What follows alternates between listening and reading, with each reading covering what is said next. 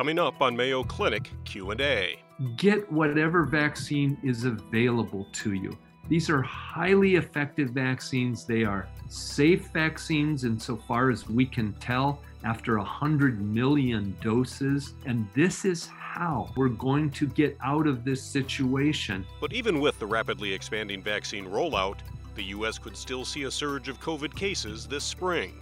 I think most of us expect a major surge because of spring break travel and the concomitant relaxation of restrictions and the sort of COVID fatigue that all of us do feel in one way or another.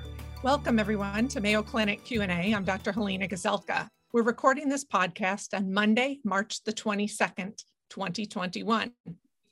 Spring is here, even in Minnesota. It was warm this weekend. And now many people are getting vaccinated and life is kind of getting back to a new normal.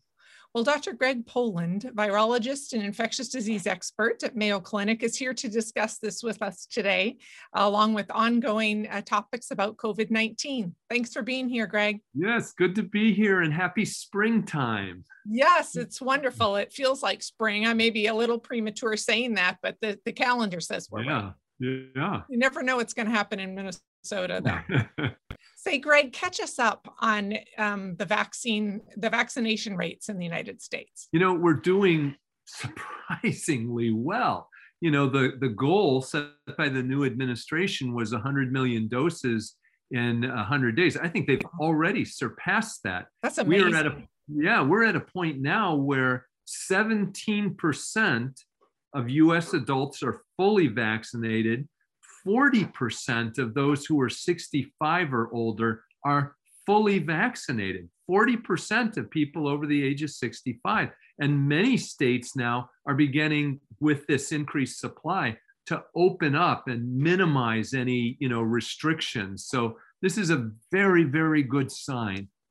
Well, speaking of opening up and minimizing restrictions, I'm seeing all kinds of articles and news reports about spring break. Apparently it is spring break time in America and many are gathering on the beaches. So tell us how this might affect things going forward. Do we expect surges? Are we concerned about variants? What do you think about this? Very, very concerned about variants, particularly the so-called B.1.1.7 or UK variant, also called the Kent variant. Probably 30 to 50% more transmissible and infectious. So I think most of us expect a major surge because of spring break travel and the concomitant relaxation of restrictions and the sort of COVID fatigue that all of us do feel in one way or another. That combination is not a good combination. And I'm pretty sure we're going to see a fourth surge now. We've done this over and over where we see a plateau, relax restrictions, only to have a higher surge than before. And this time it's with a variant of more concern. I have a question about vaccinations and pregnant women. Yeah. Some reports that if someone receives a vaccine during pregnancy, that they are able to pass on immunity to COVID-19 to newborns. Yeah, this is a piece of good news. There's just a case report pending. This is one pregnant woman who got one dose. I think it was the Moderna vaccine. And then within 3 weeks or so delivered her baby. So she got one dose prior to delivery. And that baby did have antibodies, low level, but nonetheless antibodies, which suggests that that can be transferred from mother to child and therefore protect that child in those early months before they might have an opportunity to eventually get immunized. We also know that it can be passed in breast milk too, which is another advantage. So we need more data on this, more mothers to be studied, but at least in this one case, it could be demonstrated. That is really interesting, Greg, because we have had so many questions about whether someone should receive the vaccine during pregnancy. And we have also talked about the fact that sometimes immunizations are not effective in the very, very young because of their inability to form antibodies. So an interesting protective strategy. Yeah, perhaps. and we do that with pertussis. We do this with influenza, and I think you're exactly right. Now the manufacturers are planning studies down to somewhere between 2 months and 6 months of age. So we'll know more and more. And there's a large study going on now of vaccine in pregnant women. So again, we'll have more and more data involving thousands and tens of thousands rather than small groups of numbers. Greg, peripheral neuropathy or nerve type of pain, particularly in the feet, sometimes in the hands, but usually in the very distal parts, so the ends of our feet and toes or hands, soles of feet sometimes can be affected by these type of nerve pains called peripheral neuropathies. Yeah. Is there any connection between those or concern with those type of disorders and COVID-19 vaccinations? Yeah, certainly. I've heard anecdotal reports from patients and in the media. But honestly, when you look at the clinical trial data and you look at VAERS reports, so safety reporting, nothing has shown up yet in terms of any kind of peripheral neuropathy in association with the vaccine. And, we're over 100 million doses then. So, you never know whether you could be in a situation where somebody has a neuropathy or a predisposition. They get a vaccine that could be, it does stimulate an immune and inflammatory response. Could they have some transient symptoms that resolve on their own? Certainly possible. Have we seen cases that where they had no such symptoms, got a vaccine, developed this, and had no predisposing factors, and they continue to have it? No. Very interesting. Okay, here's a question that could concern many of us, including our listeners who like to have a glass of wine at night or once in a while. Is it okay to drink alcohol between doses of the COVID vaccines? Yeah, I think we don't have any concern here with, dare I say, reasonable use. Now, what do I mean by that? Certainly somebody who is overusing or abusing alcohol, what we would call alcoholism or an alcohol use disorder, those individuals do have compromised immune systems because of end organ damage that occurs. But if you wanted to have a glass of red wine with your cheese and crackers in the afternoon or your dinner, no issue whatsoever in that. It is not going to affect the immune response. Well, I am very glad to hear you say that, Greg. Thank you. So it isn't a problem with the alcohol itself, necessarily having a glass of wine. It's the effects of alcohol. The longer term effects or of overuse. Yes. That makes sense. Tell us about Moderna and what they are working on in terms of the next generation of vaccines. Yeah, so what Moderna is doing, and let me just define here when we talk about next generation vaccines, these are any of the next cycle of vaccines. So Moderna has several different next generation vaccines. One is being developed in regard, as many of the manufacturers are, in regard to the variant viruses that are arising. The particular one that you're hearing about, which is called the Moderna mRNA 1283, is a vaccine being developed to be refrigerator stable. Right now, it has to be kept in a freezer and has a limited, time that it can be out of a freezer. So they're working on cold stability. But the other interesting thing they're looking at when they do this phase 1 study is they're going to look at the current 100 microgram dose as 1 dose versus 2 dose and compare that to a 10, 30, and 100 microgram dose, which, if that turned out to be possible, you have now, let's say you have the 10 a microgram dose, you have now expanded the vaccine supply with that vaccine tenfold. Yes. Wow. Which is really important, because one thing that's important, yes, we need to protect everybody in our country, but everybody in every country needs to be protected. And so you may have heard, in fact, the US is going to sell some of its vaccine, maybe even donate, I can't remember which one, to Mexico and Canada. Oh, they've had a tighter vaccine supply. Well, that's fantastic, because there's a lot of movement, across borders. So the sooner the world is vaccinated, we will, as they say, you are now free to move around the country. That's right. We're all looking forward to that a little bit more. Yeah.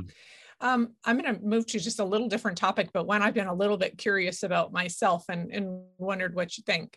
In the beginning, there had been a lot of talk about this contact tracing. So in other words, if someone was positive for COVID-19 or became ill, that they would contact the contacts of that person to see if they would need to be tested, or to kind of follow how the virus was moving, I think, within the population partly too. And now there were so many people with COVID-19 that it almost became impossible, I'm sure, to track. Do you think that will become important again?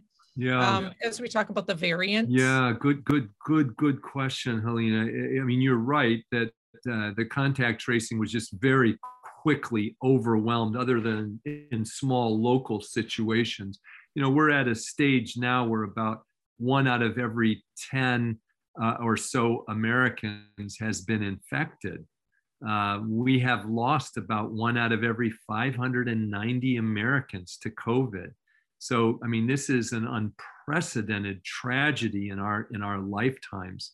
I think when and if we can get this dampened down low, then we will revert to more intensive contact tracing, because as you're trying to get rid of the last cases, you have to be concerned over what we know now.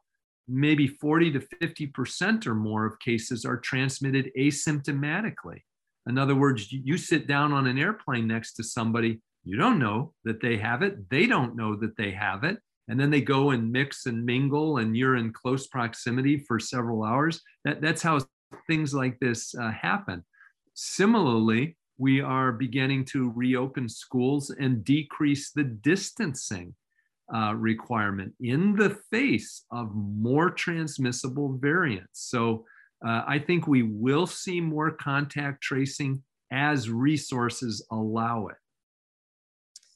Greg, this next question comes from me overhearing conversations, casual conversations, and got me to thinking. There's a lot of question about, will COVID become endemic? Is it going to be something that we face every year, like the flu, for instance? And will we need to be vaccinated every year?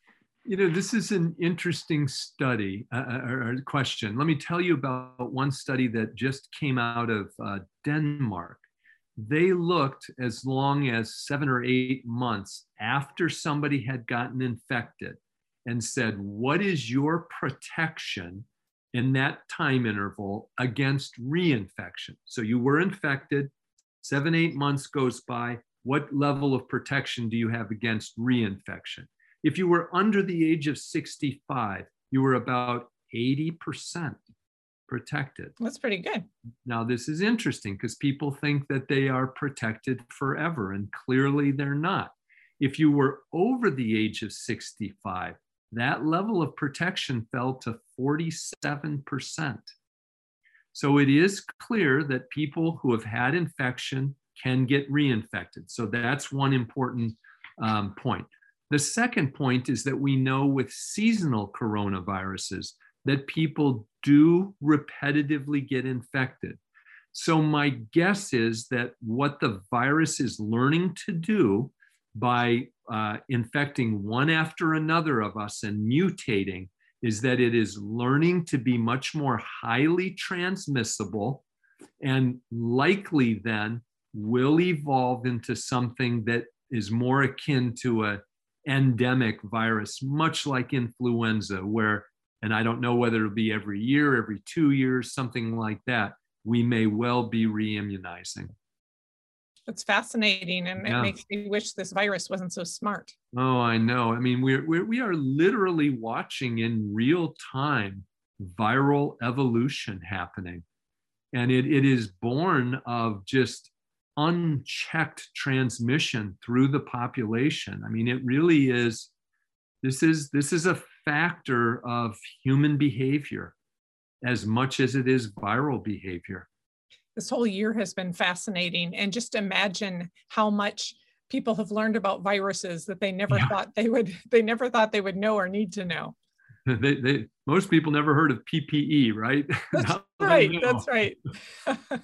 Well, thanks, Greg. Do you have any last words of wisdom to share with us today? Somewhat akin to things that we've said, when you have access to a vaccine, and very soon, basically every American adult is going to have access. Get whatever vaccine is available to you. These are highly effective vaccines. They are safe vaccines insofar as we can tell after 100 million doses of giving them. And this is how we're going to get out of this situation. And hopefully before worse variants develop. So when we don't get vaccinated, when we don't practice hands, face, and space, we are allowing the virus to get worse in terms of its effect on human health. So this is really, really important. And we have to all work together to, smash the misinformation, the disinformation that occurs, and which is harming people. I'm really glad you mentioned that, Greg, because we've had concern here. Even Mayo Clinic has Moderna, Pfizer, Johnson & Johnson, and some of the employees have wondered, well, could I pick which vaccine I wanted, or am I getting something lesser if I have to get a vaccine that others didn't get? And I love to hear you say, get the vaccine that you can get. Yeah, absolutely. Remember that all 3 vaccines that we have in the US are essentially 100% protective against death, hospitalization, and severe disease.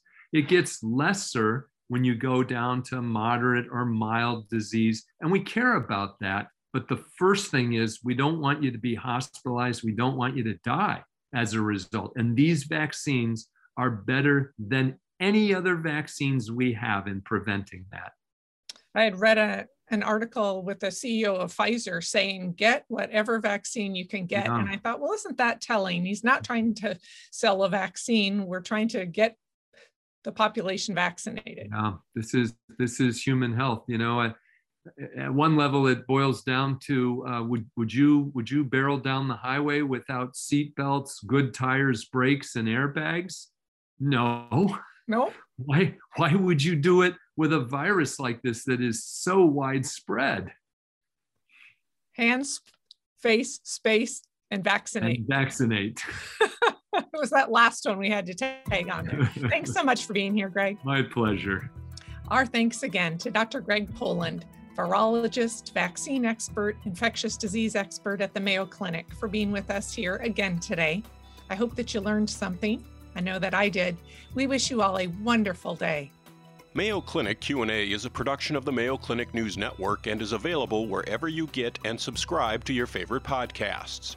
To see a list of all Mayo Clinic podcasts, visit newsnetwork.mayoclinic.org. Then click on Podcasts. Thanks for listening, and be well. We hope you'll offer a review of this and other episodes when the option is available. Comments and questions can also be sent to Mayo Clinic News Network at mayo.edu.